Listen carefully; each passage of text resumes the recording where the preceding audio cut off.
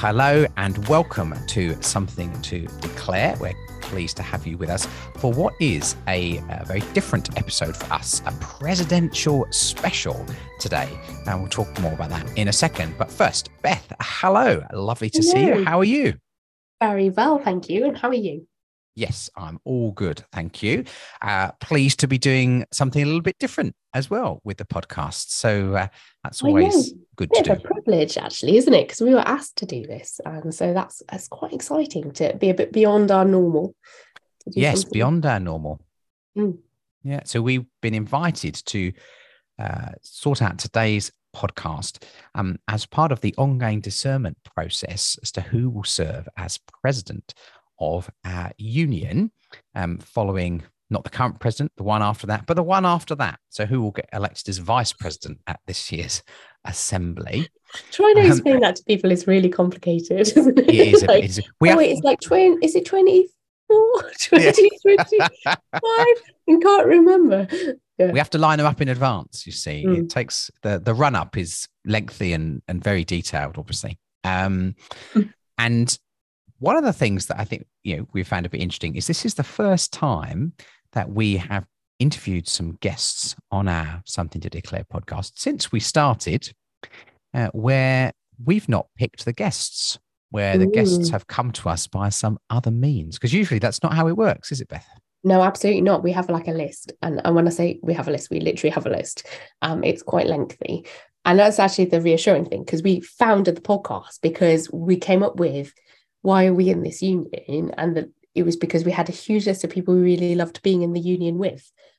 So we created the list, and we've set out to try and go around the list and interview people. And even if we're very disorganized and don't ever quite manage to interview some of the people that we'd like to interview, the plan is always that those are the people we would love to be in union with. So if we do ever approach you and you can't do it, or for any reason, know how much you are on a list that is literally on a Google Drive called Something to Declare. So for this one, it was like, what do we do? Because we're given a set of candidates the union has picked rather than we have picked, that the union wants to potentially have as the person to declare something to the union for a year. We kind of figured we did have what my mum would call cogitate. We cogitated it for a while. We had a moment of discerning, didn't we? Whether this was a good thing to do or not. But actually, I think we thought, well, we want to make the union work in relational terms, even if not, we're not doing the rest of it. But here we are to do the relationality things in this podcast. And actually, the presidency is perhaps a very relational space. And so actually to hear the human side of the people who've offered themselves a presidency would be a really important thing to do. So we've gone ahead and we said yes. We were approached and we said yes. So we need to tell you all the other places and spaces that you can go and find out a bit about these people as well. So you should have had an email if you're in Baptist world for a variety of reasons to say, here are the president's nominees. And you've got some lovely videos that you can share at your church. They've also got profiles attached to those. So you can look people up in more depth as well. So this is a little extra something. It is a little extra something indeed. Now, Beth, who's the first president you remember? Yeah, so we were talking about this, weren't we? So I think Pat Took. Okay, 2011. Yeah. My first assembly. Having started. It was your first one. I know, I'm very young. You are. It was the London Assembly, which everybody kept telling me for the entire 3 days was not like a normal assembly because it was all weird because it was in London. No, that was 2012. Oh, okay. So maybe that was Chris Duffett. It was the year Chris became president. So Pat's year was coming to an end. So Pat came to preach in college because she was president, and then Chris took over. So that's right. Yeah. Okay. Now I remember both of those very influential. Very much so. Very much so. And I remember that because Chris was my handshake president. So one of the things the president has traditionally done is at assembly, they have a shake in the hand with all those coming onto the fully accredited list when they've completed their newly accredited ministry. And obviously, Chris's year, we had hugs as well as handshakes, which was great. But I remember Pat's presidency particularly because, and that's the first year I remember. I think I remember the theme of the presidency. So I was aware of who the president was from, I reckon, from sort of Roy Searle, which is sort of 2005. He's the first person I remember hearing about as the president. But Pat's year was, I think it was called Your Kingdom Come. It's all about parables. It was a great assembly in Blackpool that year.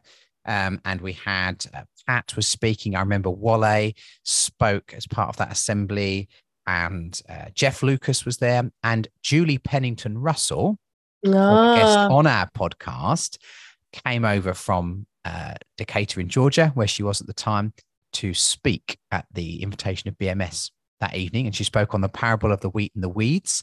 And I remember it well because that was a bit of a game-changing session for me and my ministry. So yeah, I remember that assembly really vividly. It's funny how some of them do just stick with you in that way.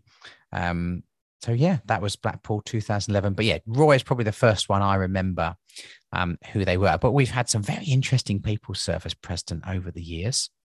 And the list is available on the Baptist Union website. You can look up former BUGB presidents, and all the information is there going back to 1971. Don't know what happened pre-1971. If you do know the answer to that, perhaps you can tweet us or email us. This is your moment. Yeah. Yes, Andy, let us know. Brilliant. And I was thinking about all the different presidencies, and I've been blessed by them all in different ways. And you mentioned Chris's presidency, I think, was quite notable for the way in which it engaged with people across the union. And Chris did it quite differently in terms of the way he went out and met with different associations and coming for a whole weekend, and we did some creative evangelism. It was really good fun. And Jenny Entrican's presidency, I think, really seemed to find the mark with people, seemed to really engage with lots of her theme of daring greatly. And there was a lot of interaction with that. I'm going to put in a pitch for Dave Gregory's as well here. Yeah. About them. He did it as Dr. Dave, and it was like messy church science. But actually, he's had such an impact with Bwen and environmental justice and all of that. And actually, he's a really clear example. He's somebody who's taken the president emeritus role very seriously and kind of offered long-term something into that. Jeff Colmer. Yeah. Well, Rhythms of Grace. And I think, I'm never going to look at a Kingfisher in the same way again. So no, that's true. I think President Emeritus, have you just created a new role? I think that's what it's called, isn't it? Is that what it's called? Oh.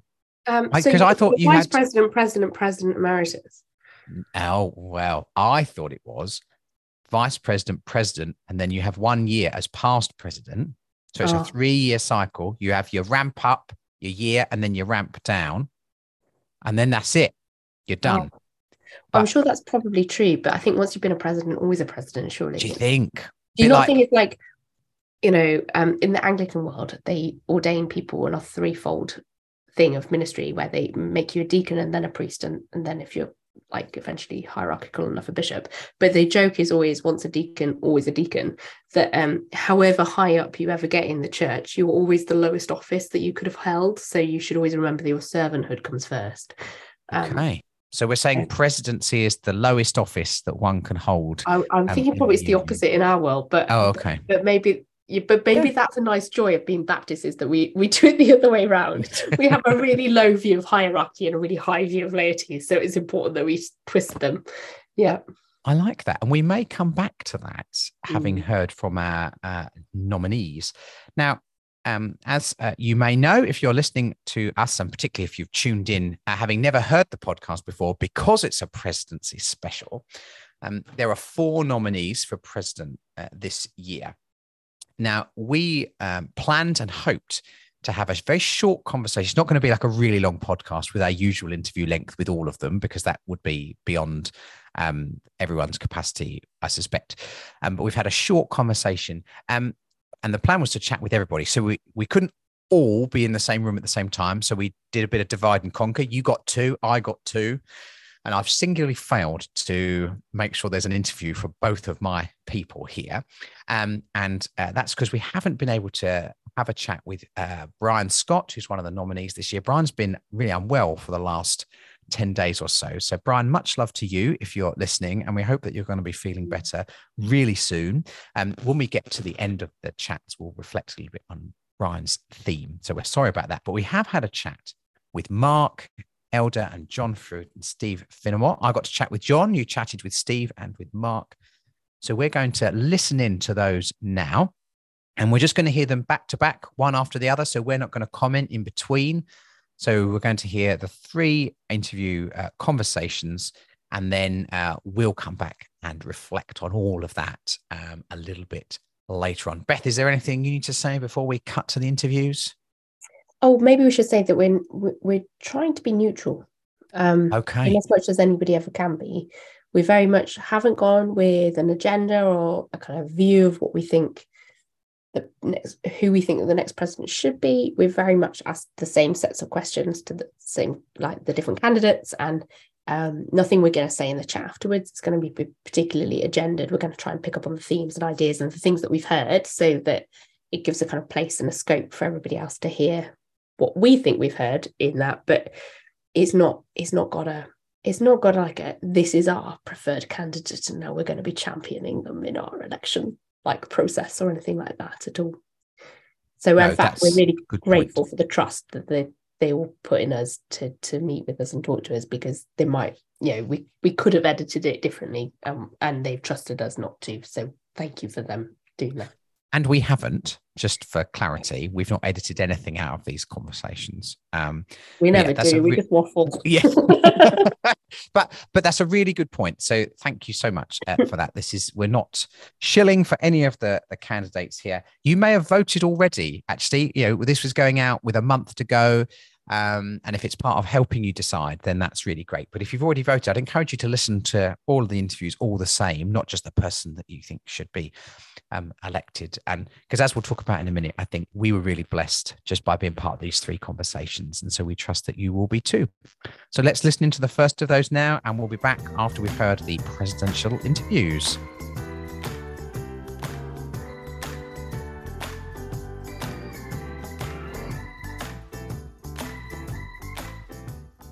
Hi, Steve, and a very warm welcome to Something to Declare. It's great to have you with us today. That's really kind of you, Beth. Thank you. Steve, I wondered, we're listening to a little bit about each of the nominees for presidency and kind of what they are about and who they are as people, and just giving people another chance, as well as your lovely videos, just to kind of hear a bit about you and find out who you are. I wonder if you'd like to kind of give us a little kind of explain in a very short summary, what is your presidential theme for the year? What are you hoping to kind of bring? Okay, well, I think it's a tricky one for me, because I don't think I'm sitting here because I'm burning to say something to our networks.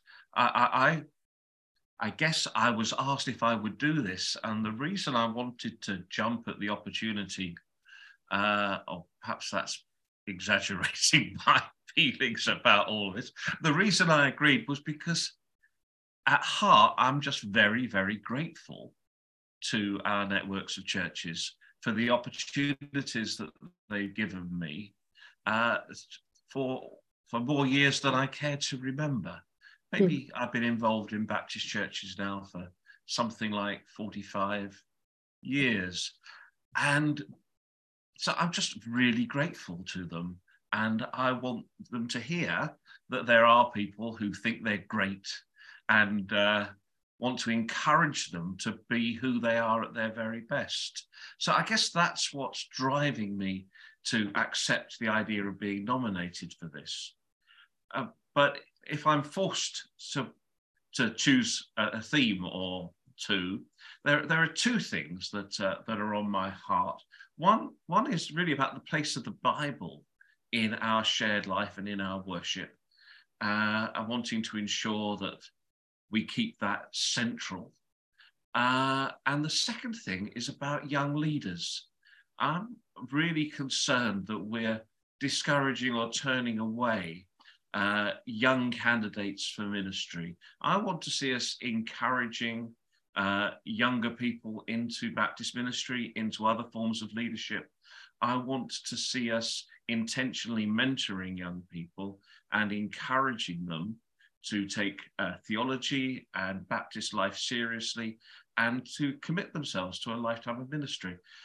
So I guess those are the things that are on my heart for us. I'll stop there. That's really interesting. Were you by any chance a young minister once upon a time? Then is that I'm interested. You're picking up on young leaders and a lifetime of ministry, and you kind of alluded in the background that you'd had a rather long time in ministry. Is that something that's kind of come out of your personal experience of being mentored into ministry? And I guess I was a younger leader. I wasn't a minister to begin with. But I was in my early to mid 20s when I was asked to be a deacon and a church secretary in the church that I was relatively new to in South London. And that encouragement that I got there, and that invitation to serve and to be close to the heart of the community, really impacted me, and has, in the end, it's directed the course of my life. So I'm very grateful to those people who were prepared to give me an opportunity when I was relatively young for those kinds of positions. At least by the time we got to the late 70s and the 80s, it was unusual, or it felt unusual at the time. And I just think we should be encouraging people who are younger to take up those kinds of responsibilities, to serve in those kinds of roles, as well as to consider ministry. And eventually, after a brief period overseas, I did train for ministry, and I ended up pastor of a church here in Bristol, and then was asked to come and work at the college here in Bristol, which has been a tremendous privilege. So you kind of mentioned a couple of your themes there, and you mentioned gratitude as one of the reasons why you're standing for presidency. I wonder, how do you understand the role of president? What do you think it is? Well, that's a really great question, and it's over the years I've been involved, it's changed out of all recognition. But I think it's an opportunity to invite somebody to speak into the life of our networks for a predetermined period of time. And not everybody will take up that opportunity to listen, but some will. There are small opportunities when we get together for assembly. There are occasional opportunities with ministers' conferences. There are associations and churches that will make a point of inviting whoever is president to contribute in some way. So it's a way of speaking into the life of our networks of churches and associations and colleges for a limited period. I think that's what it is. And you hope to pick up something which will resonate with other people and that they'll want to engage with. And when it works really well, it creates this kind of ripple effect as people pick up the ideas and work with them beyond the period of the presidency.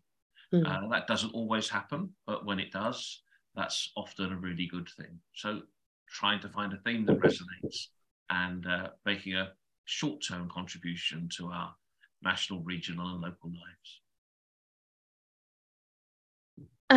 I wonder, we've had a little bit about your early life into ministry, heard a bit about presidency.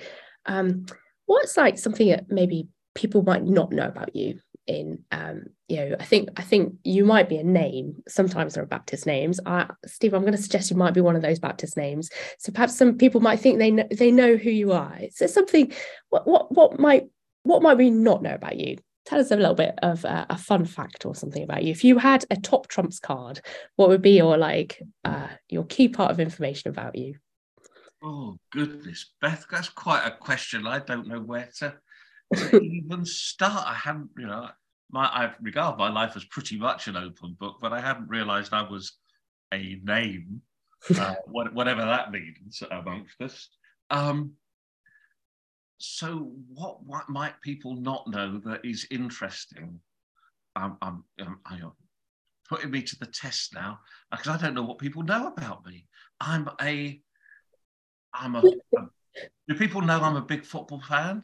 So I play football, which I love doing with groups of lads on a Friday night, all ages. There's one that's older than me, but most are younger. And I spend my Friday evenings terrified by these guys in their 20s running at me with the football. And it's my job to get in the way. At least intentionally, I go for the ball, but sometimes you just can't help yourself, can you?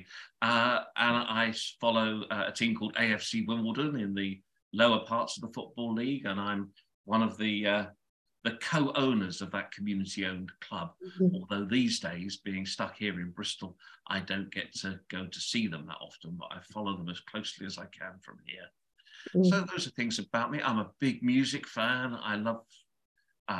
when I was younger, I saw all the big bands. These days, I tend to go for smaller concerts, but I love Americana and stuff like that. And there are enough venues here in Bristol for me to get out to a concert every now and then. So that's something I really enjoy. And one of my great regrets in life is that I'm not particularly musical. I can scarcely hold a tune, much less play a musical instrument, but I do love people who are good at it, and I love listening to them. I really appreciate their expertise and their artistry. So those are maybe those are things people wouldn't know. I mean, I didn't know you were a Wimbledon fan, so that's me. There you go. So, do you know who Wimbledon are? I do, because my husband is a Wickham supporter. So okay. I am well acquainted with the lower leagues of football, more than I would like to be at times. Fair enough. An acquired taste. It's just very cold in the away end, is what I've experienced. So Steve, we always ask people 2 questions when they come on the podcast. I wanted to ask these of you. If you had one thing to declare to our union, what would it be? Thank you. I've been really struggling with this question because this is the one that you've given me notice of, and therefore I've had to think about rather than speak on off the cuff. The truth is, I'm not sure that I've got anything I want to declare. I'm not some fiery prophet handing down the view of heaven. It might be a great thing to be, and I often wish I was. I'd like to imagine dropping truth bombs into every single conversation, but it's not me. And I think the thing I want to say to the union is what I've said to you just now, how grateful I am to God for it. I'm not a cradle Baptist. My name isn't there on any of those cradle rolls that are still on the walls of some of our churches. But when I first arrived in a Baptist church, it was like arriving home. It was a community where I belonged and that was willing to put up with me and to give me opportunities. And the union, took me on as a minister, and the union helped contribute to the costs of not only my undergraduate work, but also my postgraduate work. So all these opportunities and things I've been able to do, I owe to our networks. I was allowed to serve as a local pastor and then spend 17 years helping to prepare the next generation of our ministers for our churches. So I think our network is great. It's been very kind to me. And if I have anything at all to declare, it's to say thank you. Of course, that doesn't mean that I don't have lots of opinions about things. I'm afraid I do, including some of the stuff that's going on in our union at the moment. But they're all secondary to the one thing, my main feeling, that I'm deeply grateful to God for our union. I believe that God has called it into being for a purpose, and that we should, however difficult it may seem at times, maintain our faith and our confidence in God. Thank you. The other question we ask is, if you think that Baptist Union has something to declare to the world, what would it be? Okay, thank you. I'm going to find this difficult too, because it's a big world and different people need to hear different things. And I always think of the people I knew in South America, people I knew in other parts of the world, and people I know in the different groups that I meet with, either through my role here or in the rest of my life. And I think they all need to hear different things.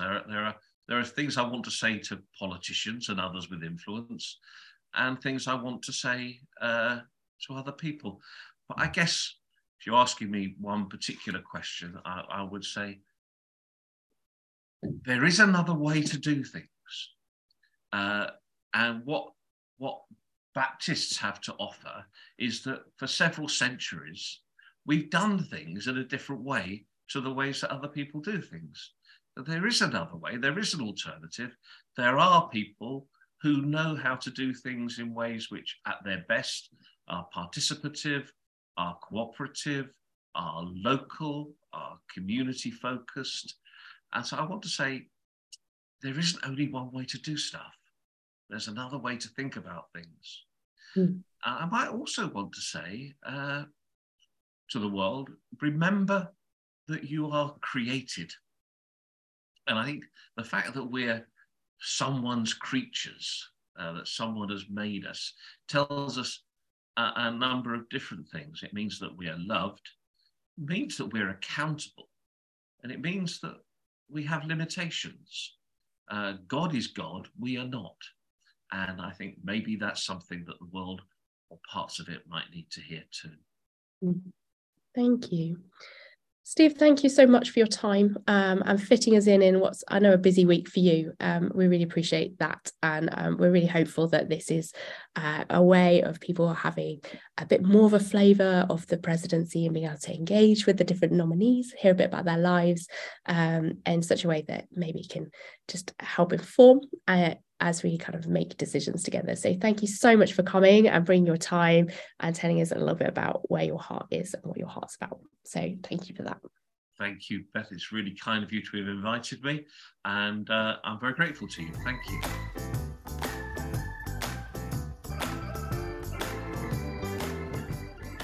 Well, John, welcome to our Something to Declare podcast. Really lovely to have the chance to chat with you this afternoon.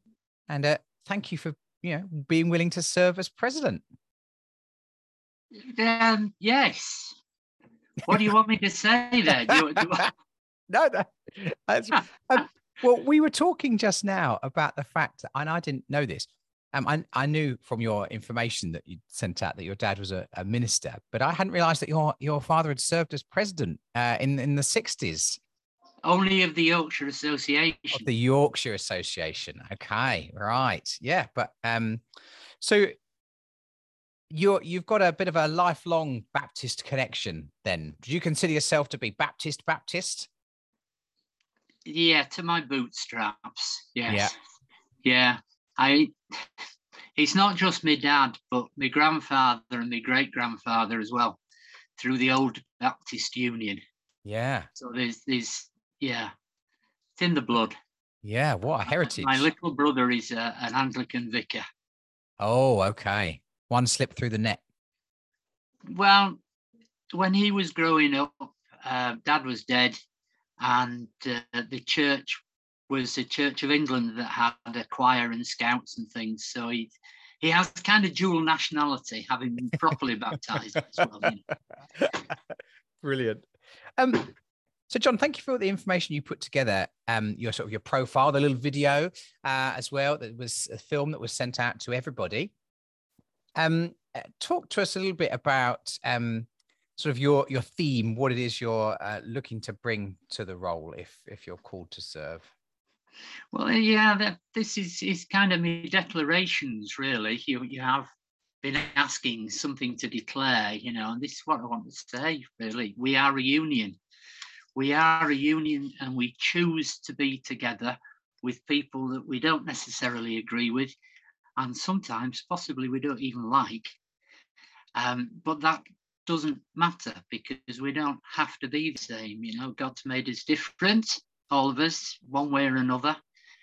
And as individuals within the church, we try to find what God wants for us and what he wants us to do for him. And each one of us, as I say, will do something different. And I don't see any problem why different churches should have different emphases, as we would say, and do things differently like that. And we don't have to fall out because somebody else in a different church thinks differently to ours. Mm. And what excites you most about the role of president? What would be the parts of the role that you'd be most excited to be part of? Well, it's this opportunity to meet Baptists all over the country, because I get to do a bit of that doing what I do anyway. But to have the opportunity as well for people to listen, because the role of president carries, it's almost a demand that you listen to what they're saying. And do you like the sort of the networking, people meeting side of life? Very much, very much. You and I had the conversation earlier with mutual Facebook friends. Yes. It's phenomenal, the small world, I think. It is. The Baptist world is a particularly small one, and that you're never. I don't know how many degrees of separation it is, but it's definitely less than 6. Yes. John, so tell us a little bit about your work with the Zephaniah Trust for people who haven't come across it before.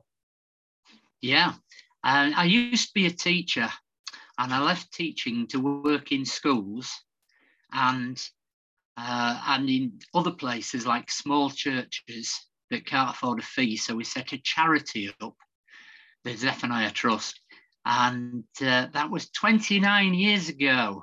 This week we're having our birthday celebrations on Sunday, Saturday and Sunday. Mm-hmm. We go, it's set up with just me, but we now have 5 of us, and we go into schools, or we go, as I say, anywhere else where we can take the gifts that God's given us and tell people about the love of Jesus, So this morning I was in a school. This lunchtime I should have been in a school, but they've discovered they've got tables out for mock A-levels. So I was relegated this lunchtime. I come behind A-levels in priorities. Yeah.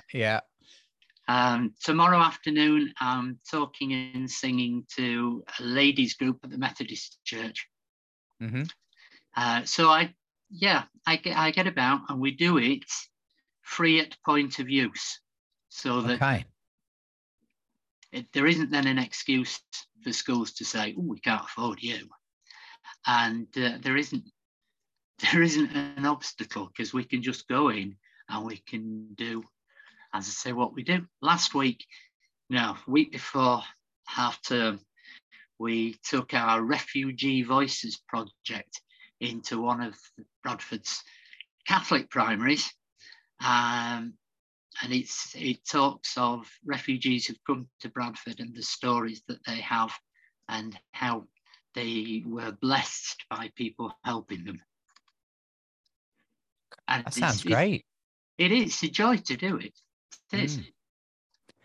And I know, so 29 years, I'm assuming you've got relationships with a lot of the head teachers and people working in the schools that enable you to build on that and work with them over a longer term.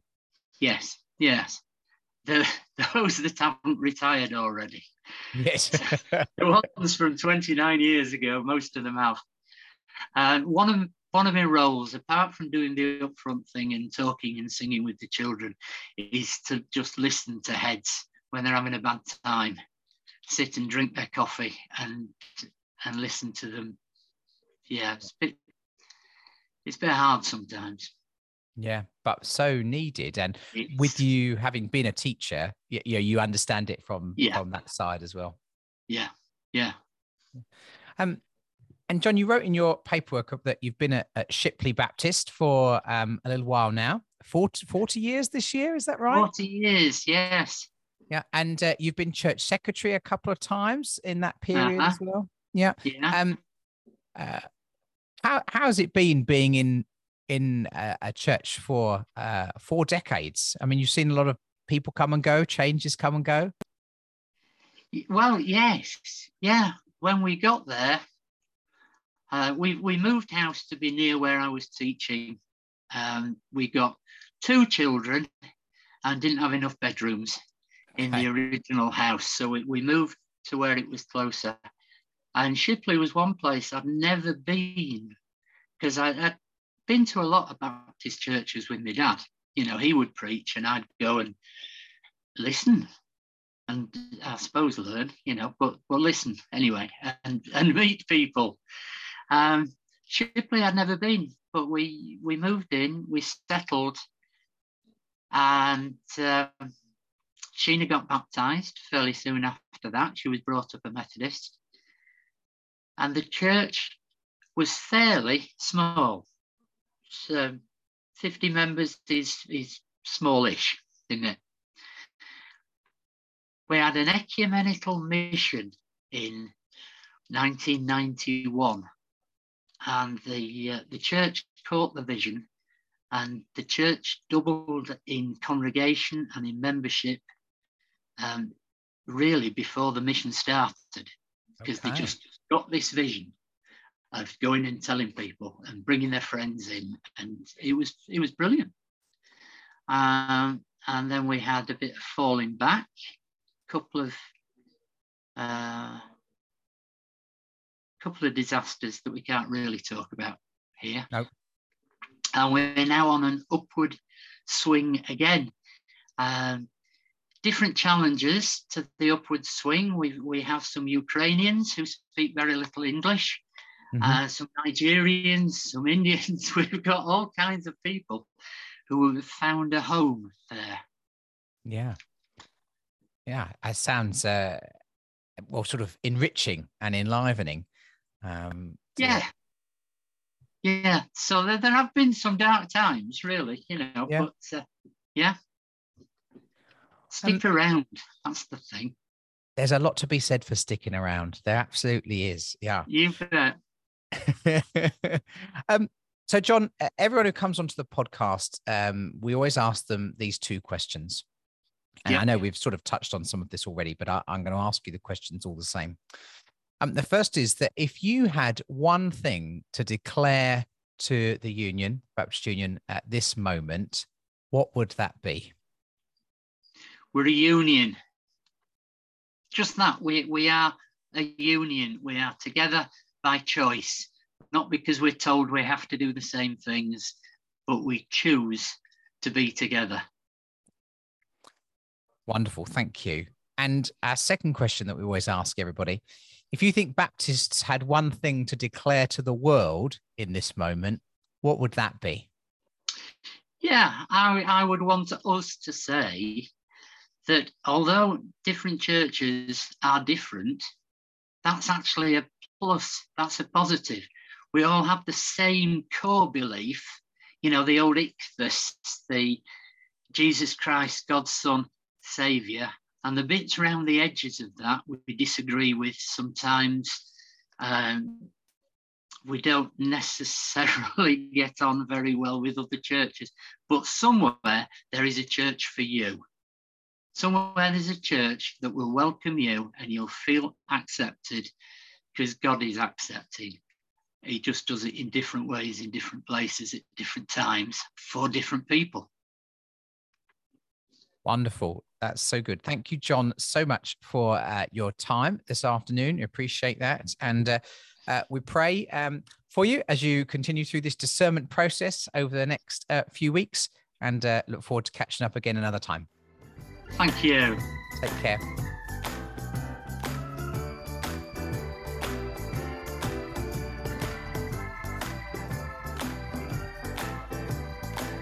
Hello, Mark. It's really lovely to have you with us on Something to Declare.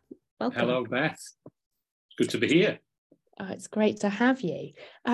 Mark, you're here because we're meeting and talking to all of the nominees for the president for this coming this next round of presidential nominations, and we wanted to just to hear a bit more about who the different people are. People have had a chance to watch the videos that have come round through Baptist Together, but we wanted to give people a chance just to listen and hear a little bit more about people and what they think and who they are and all those sorts of things. So really, I wonder if you wanted to tell a little bit about what your vision for presidency is, what your theme is, maybe just kind of in a nutshell, what do you think? Well, I believe in the gospel. I want to say that as somebody who continues to be struck by the person of Jesus, I'm passionate about him and what he stands for, and the relevance of what the scriptures teach us about him and what we do with that today. My ministry over the years has brought me to serve what I describe as inherited historical Baptist churches, which is the long title for sort of local Baptist churches, mainly in the north, but not exclusively. I ventured for a little while into the Midlands as well. And so for me, what matters is about the local church reflecting who Jesus is. We are the now body of Christ. So for me, that's a challenge as a church leader, to both personally and in terms of my role as a leader in the church, to ensure that we don't forget that and we figure out what that means for us. Absolutely. How challenging that is. It's a challenge. Absolutely, it is. So I'm kind of hearing that, your kind of what you've bring as a theme then. What do you think the role of the president is? I think it's an opportunity. It's an opportunity to do a number of things. One, it's an opportunity to encourage. And like everyone else, I need encouraging. And I see all sorts of some brilliant people around the country actually who do great things and need encouraging. I think that's part of it. I also think there's an opportunity to say something prophetic and timely. And I look forward, if given the opportunity, to share my heart around what, not that I've got a great revelation to share with the Baptist world, because my theme of loving God and loving people is something which I've thought a lot about, actually, that not that Christians don't love God and love people, but sometimes I worry that we're in danger of losing what for me is the main thing, that it's about loving God and loving people. And interestingly, my ministry has taken me over the years to a place where I've focused, I think, on two things.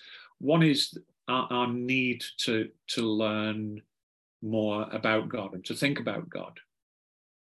I suppose you might call it the whole notion of being transformed in our minds, and then the other side of it is about encountering and experiencing God. So learning about God and experiencing God, for me, go together, which is why I've lived in this tension of sort of living halfway between a classroom and a local church, because I really am passionate about good theology.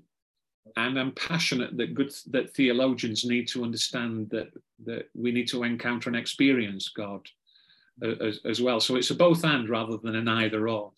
And so for me, loving God and loving people is about thinking about how we do that, thinking carefully about what that looks like for us.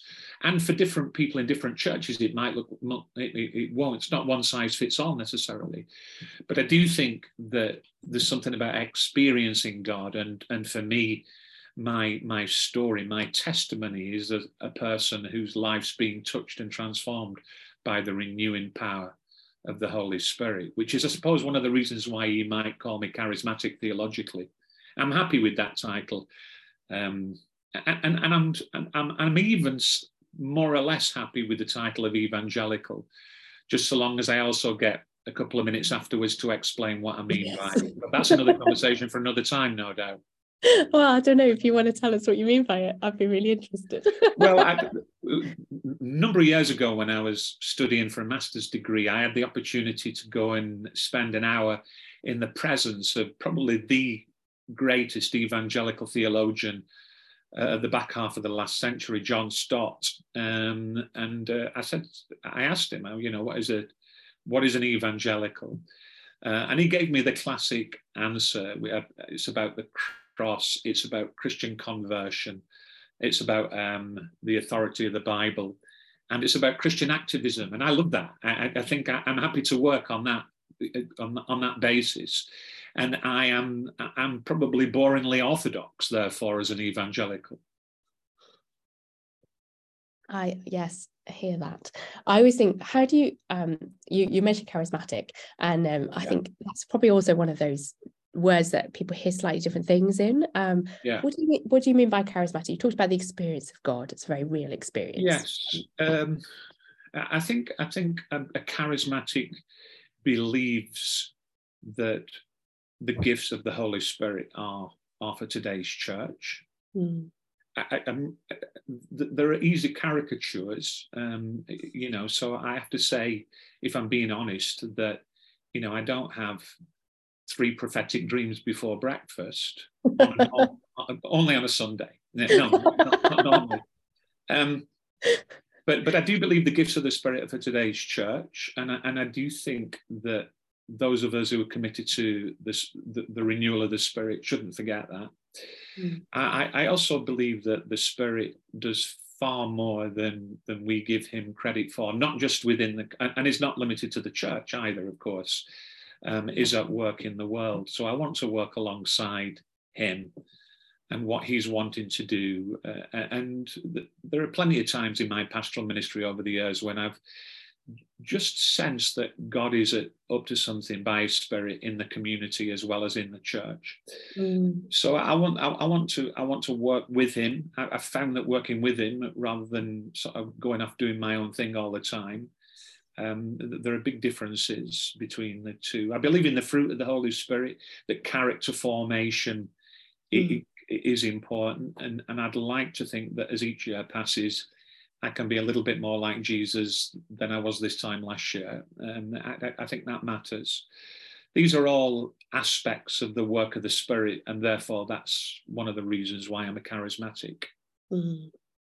Yeah, absolutely. This idea that God is just so much bigger than we trying to domesticate God into a church-sized box, and yet God is inviting us to join in this plan of salvation, which is extraordinary.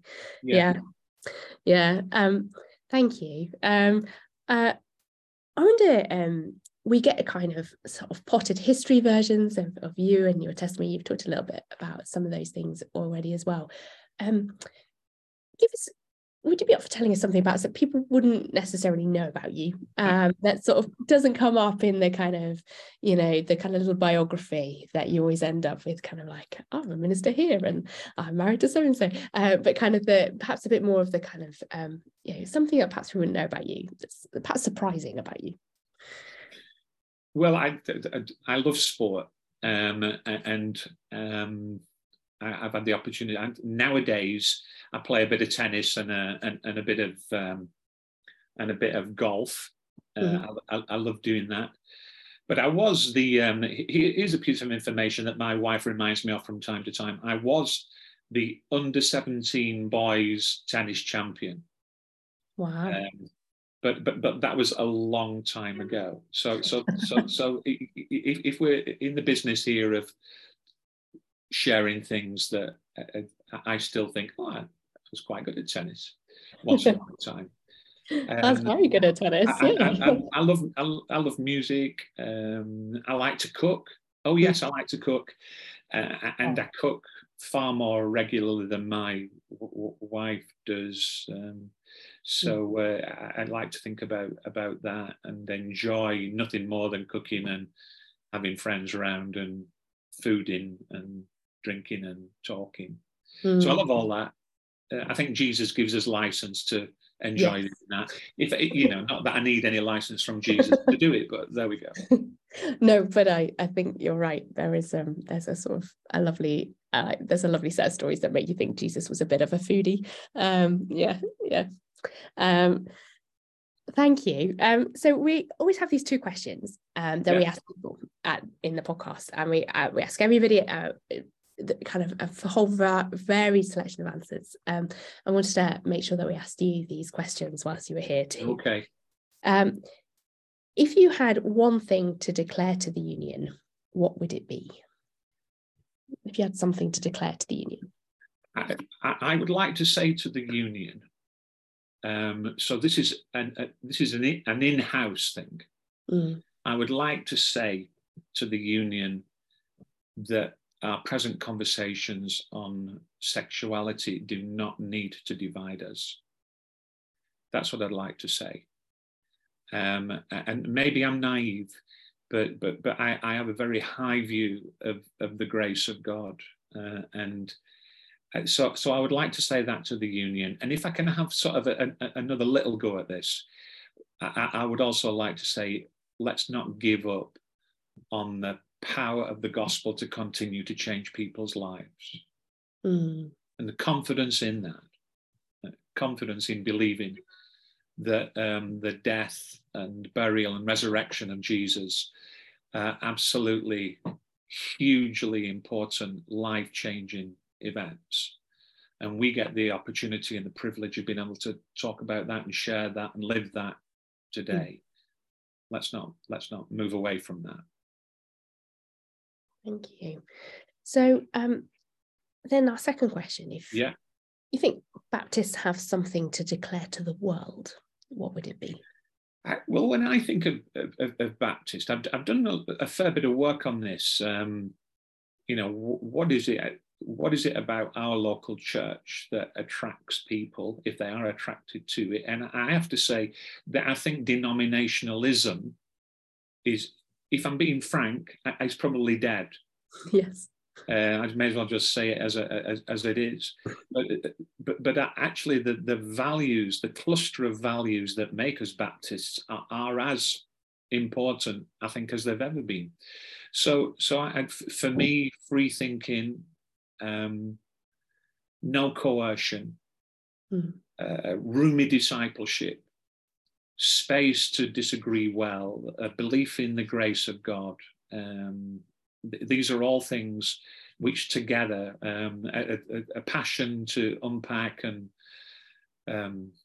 read the scriptures well and wisely, all of that makes me, I'm becoming more Baptist the older I get, I think, actually. And I'm just not everybody's version of perhaps what they think a Baptist is. I actually think Baptists who are quite radical, and I think there's got to be place, and I know there is a place at the table, but it's got to be a place that we take humbly, actually, with our sisters and brothers. And I love working ecumenically with in this local community where I am now, having been in bigger settings than the one I'm at now. I'm in a village, and I work with a Roman Catholic church and an Anglican church, and it's an absolute joy for me to do. I love that. The fact that we get to work together to connect with this community and invite them back into the kingdom of God is just such a pleasure. Use the beautiful phrase roomy discipleship. Tell me that a bit more. What's that mean? I think it's about understanding what it's about understanding what we need to contest and what we don't need to contest.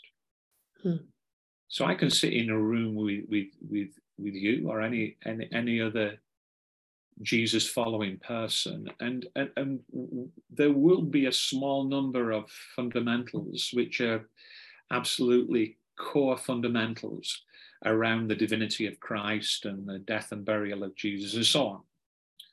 And then an elevated and a place for the scriptures as well. I think that all of that matters. And I think this is a real issue for the debate that we're having at the moment, that we mustn't actually make into defining first-rate issues those issues which matter and people are passionate about, but should not stop us having gracious and joyful fellowship together. That's what I mean by roomy discipleship. So we, in this church, I've not been here that long, only 18 months, but I'm beginning to realize that there are those in the church who, are not all like me. That's allowed. I think that's okay. And it might sound quite, I don't know whether it makes me sound quite woke to say so, but I don't mind being quite woke from time to time, to be honest. It's probably one of those phrases everybody hears differently, isn't it? Yeah, it is. Yeah, it's a provocative word, but if it's about being kind, I'm all for being kind, frankly. So I'll perhaps just stick with the word kind. But I do think we have a knack in the church. Church history tells us actually that we have a knack of turning issues which are not actually core issues in our church. And I can already hear people who I know and love saying, yes, but Mark. I understand all that. But I do think I think room of discipleship is something that really matters right at the moment. Yeah, it makes me think of that. In my father's house, there are many rooms. Yeah. Well, Mark, thank you. Just a small snippet of who you are and your heart for the Baptist world and for what you might bring to the presidency. And thank you for standing and making yourself vulnerable to the process, and thank you for taking this time to spend with us and just for Pleasure. Us and our listeners to hear a little bit more about who you are. That's really kind of you, and we just want to say thank you, and we'll be praying for all of you in this process, that the conversation that's had through this will be something that is prophetic for our union as well. So thank you very much for being on the podcast today. Enjoyed that.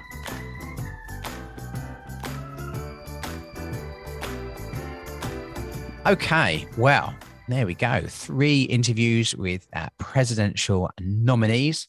So as we said a bit earlier in the podcast, we're sorry that Brian's been unable to join us because he's not been well. But you can, as Beth said earlier, get all the information about Brian's nomination on the Baptist Union website. There is a video and a written profile there as well. And in Brian's written profile, he talks a couple of times about us needing someone to invigorate, rejuvenate, and revitalize our life together as we go through this time of change. And Brian's a really experienced minister doing great things at Cannon Street Memorial Baptist Church in Birmingham. I had the privilege of sitting next to Brian at a conference last year, having never met him before, and had a great conversation with him and about his ministry and what he's been doing with the church there. And I'm sure he would be a great blessing were he elected to serve. So thank you, Brian, for being willing. Oh, and we should say, if it's not immediately obvious, because it wasn't immediately obvious to Beth, and that might just be me, but on the website, there is a link at the top. There's like a little link that you can click on that says download like the written profiles. And because the thing that's really obvious is the videos, and the videos are lovely. But if you need something to print off and give to people in church life, or you're just somebody who likes to read what people have written down, that's there at the top, and it's just a little bit hidden in a link. And I wouldn't know that was there if David Hunt told me. So just saying that to everybody else. Excellent, thank you. So Beth, what do you make of all of that then? What do you think that they might have in common? Where do you want to start? Yeah, where do we begin? So I think so many things. I think one of the most interesting things is that the two of the three that we've heard have all talked about the kind of continuum of what they thought presidency was.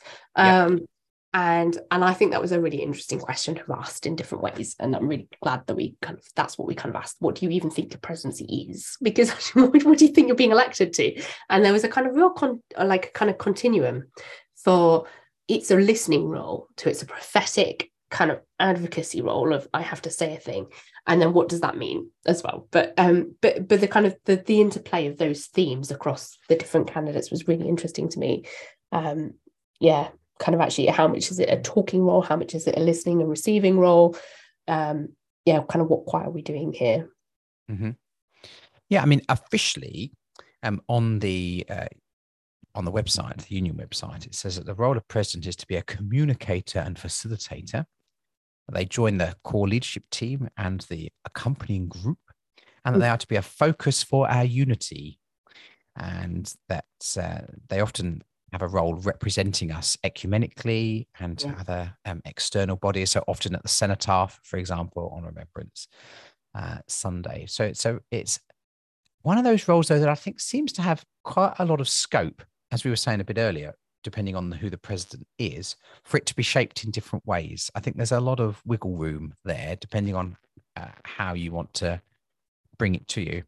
So I think that's really interesting. Yeah, it was really interesting to hear their answers to those questions, I think, because there is the question that pops its head up every so often, doesn't it? That was a bad sentence, but you know what I mean. About actually, why do we still have this role at all? Yeah. It does come around, but I think for as long as we do, then I think there is a lot to be gained and blessed by if we come to it with open minds and are willing to receive what the president brings to us.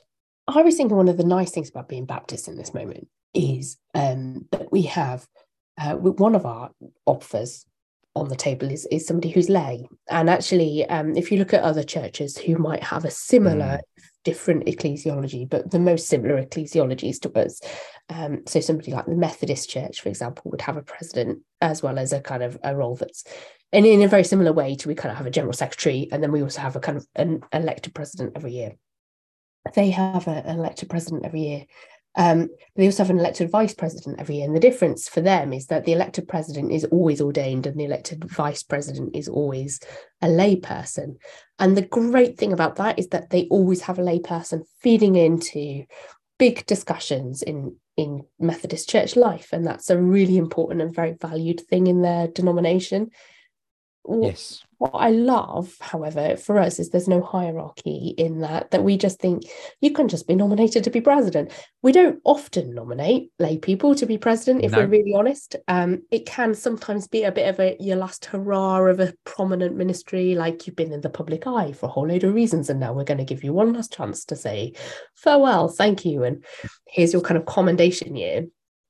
But I think this is I think it's a really nice thing for Baptists that we actually we've never sat on this kind of hierarchical view, and we've kind of said, actually, there's something to be said for anybody can be a president if they're Baptist. That's what it means to be Baptist. You just have to be Baptist. We've got this really high view of laity.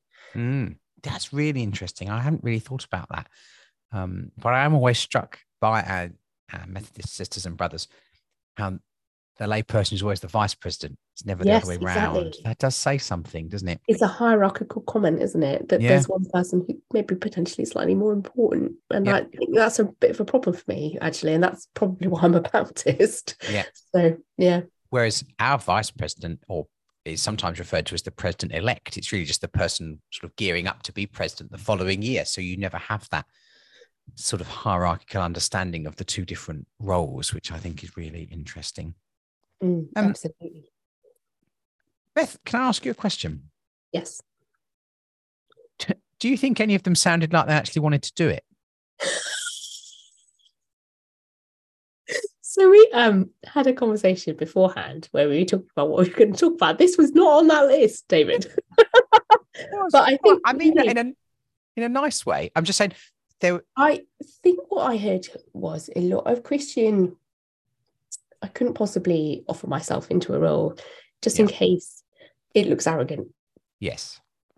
And so I have a joke sometimes about a ministerial student, so you can never go through a door first. Like, if you hang out, hey, no, you go first. And it's like, please, somebody just go through the door. And that's because I'm slightly less holy than all of them. And also because I probably walk through the doors a lot more, but kind of, I think it's a really interesting thing, isn't it? That I think we have a kind of Christian niceness that comes into play in moments like this, where we're very nervous about campaigning, or if we are campaigning, what does that shadow boxing for? And so actually there's a kind of whole thing of like, how do I say I really want this job? And I really think I'm called to be it, actually, and that should be me. Because if you're not, then it's a real problem, potentially because you've misheard God, or because the church said no. And actually, I think, my view of call is more complex than simply we just hear the voice of God in our hearts, and somehow we know it's us. I think we hear the invitation of God to put ourselves forward, perhaps very vulnerably. Yes. And I read a beautiful thing recently about vulnerable meaning being open to be wounded in its original. And I think so there is a level of like actually to put yourself forward vulnerably for something where you might receive the injury of being rejected. Absolutely. It's the church's yes and amen to that call that ultimately makes it a call, which is also our Baptist theology of ordination, because actually, ministers can go through the whole training and selection process, and if they're not called to the local church, don't get ordained.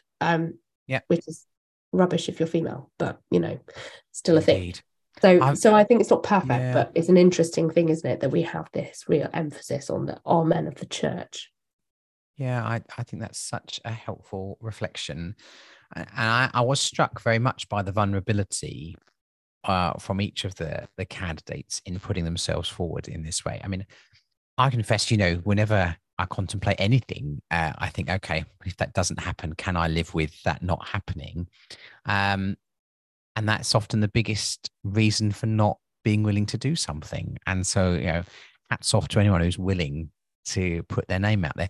I think the other thing about that is that in any given year, say, for example, let's take a more theoretical year, you could end up with 3, 5, 7 outstanding candidates who could all make just brilliant presidents.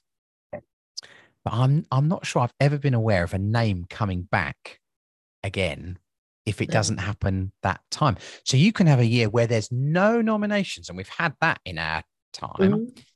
And then you can have other years where you have a wonderful array of presidential nominations, but very rarely, if ever, do people get nominated another time if they don't get elected. So I think, you have some years where Tim, who's going to become president this year, he was the only name. So that's quite a different dynamic to having 4 this time.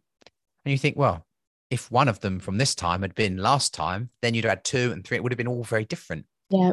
There's a whole interesting dynamic there as well, I think. I wonder why we don't renominate. Yeah. I wonder if it's that people do feel it's just too vulnerable to do twice, or. Yeah, I mean, imagine not getting it twice. That would be a bit hard. Yeah. I'm sure there are some people who would be far more sort of impervious to these things. You and I wouldn't cope with that, but I'm sure there are other people that would. But then perhaps if people are that blasé about it, they're probably not the people we want to have serving. No, I don't know. Is also too, I don't know, complex, isn't it? It is. But talking about the process of nomination, obviously our 4 candidates this year come to the process differently. So we have 2 candidates nominated by associations, so they can do. And I know associations exercise that in different ways. And then we have 2 candidates who've come to us by being nominated by 25 members of assembly. Now, up until quite recently, this wasn't something that happened very often. It was constitutionally, obviously allowed to happen. But I think you were involved when this happened a little while ago, weren't you? Tell us about that. I think so. I was working for Baptist House at the time when I think this was maybe the first time it happened in quite a long time, perhaps ever. And it was genuinely a moment of going and checking the rule book. Can this happen? What does this mean? How does this have to work? And having to scrutinize that all of those people were members of assembly. So you need to know that if somebody has 25 nominations, there is a small team of people. Actually, it's Hillary. Let's be clear. It's Hillary who has done all the checking. Thank you, Hillary.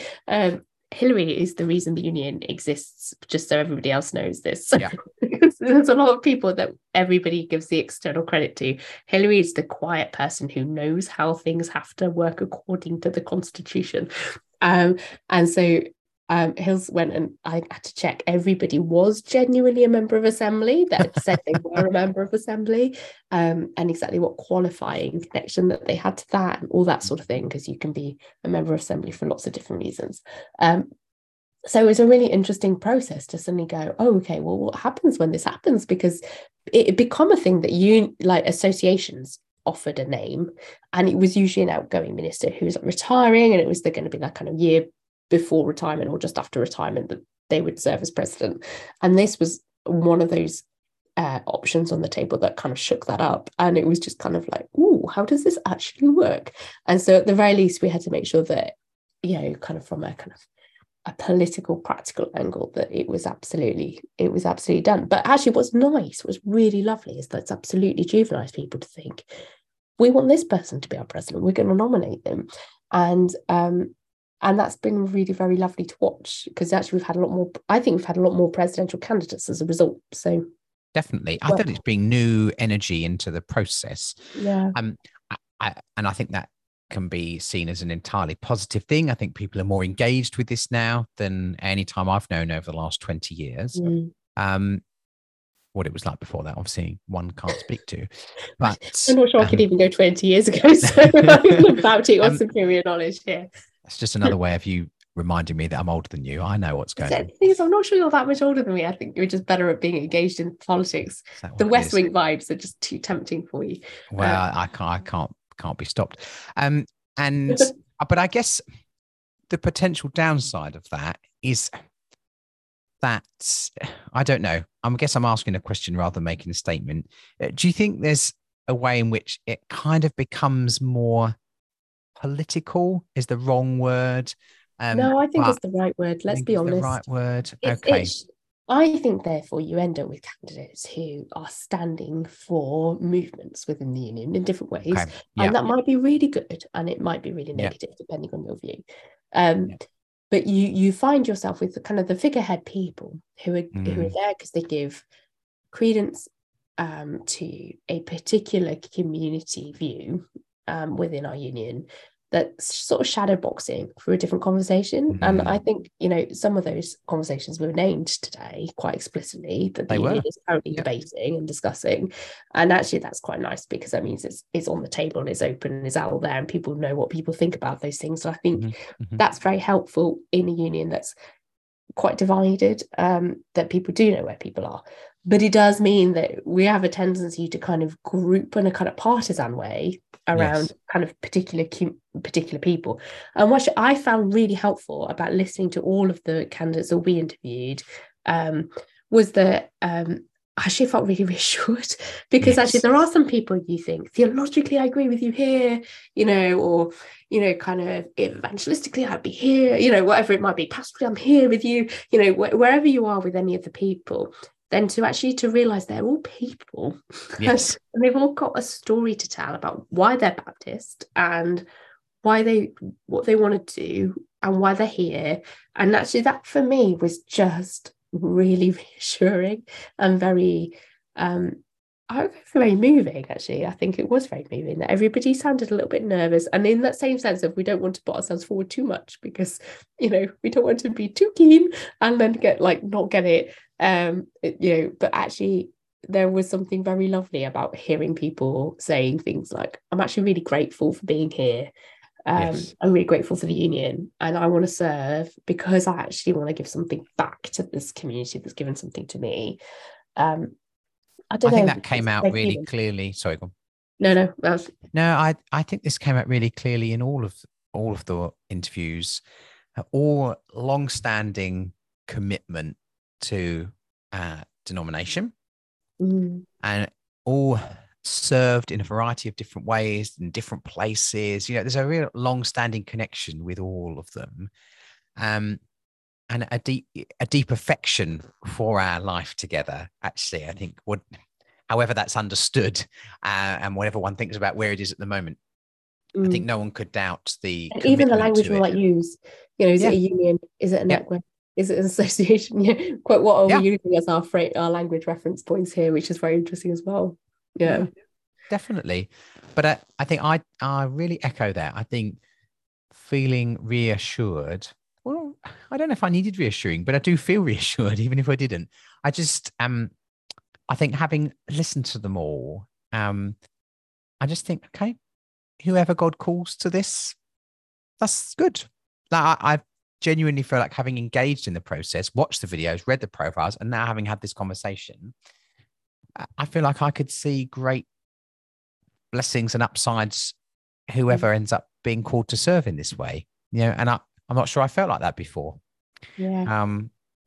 And if we think about kind of what the Union's always said presidency is about, which is about being a kind of a uniting figure, actually maybe all of them in different ways offer that. And I realize what people might want to unite around is different, but actually maybe there might be different things in each of them that provide a real place for the Union to remember itself as a relational community. I think there was one candidate who described it as stick around, that's the thing. Stick around. That was John, wasn't it? I think, and I thought actually that's rather lovely as a way of defining what the Union is. But actually, there's something about the stick around ability of all of these candidates that's actually rather lovely. Actually, they've all got something from their long-term experiences and ministries in the Union to say, I want this for us, and that's a really nice thing to hear, actually. And that, if nothing else, that is encouraging. It's encouraging to hear 3 people say, I've got a vision for the Union, and this is my vision for the Union. And I realised we didn't hear the 4th vision today, but to have these 4 people saying, I've got a vision for the Union in a time where the Union maybe has felt a little bit more under pressure than there's ever been before. Yeah, absolutely. Well, I think we should probably begin to draw this to a close today. But we want to say thank you to John and to Mark and to Steve for sharing with us. And again, we send our love to Brian as well. And thank everyone for tuning in and listening, especially if this is your first time listening to the podcast. You're very welcome to come and join us in the future too, where we've got a new season starting probably just after Easter. The new series will go live. We're starting some of those interviews in the next week or two. And you can catch up on the back log of very brilliant interviews we've already done as well. So you don't even have to wait that far. If you're new, please go back in and catch up on the past series. Yeah, lots of good interviews, lots of great Baptists out there to talk with and learn from. But we finish each episode with a blessing. And usually we have a blessing each season, but this is a one-off special. So we thought we should have a one-off special blessing. And in fact, we've found a blessing that was written or at least contributed to this book of prayers put together in honor of John Weaver, actually another former president, called Prayers of the People. And it's a blessing written by Roy Searle and attributed to him and the work of the Northumbria community. So we're going to finish with this blessing, and then that'll be the end of the episode. Thank you for joining us. Thank you again for the interviewees. It's been really good to do this slightly different podcast. Yeah, thank you for being willing to offer yourselves. We really appreciate that. Amen. So may the blessing of the living God be upon you this day. In every day and every way, may you know God's overshadowing around you, within you, and for you. And may the blessing, love, and affection of heaven be towards you. Amen. Amen.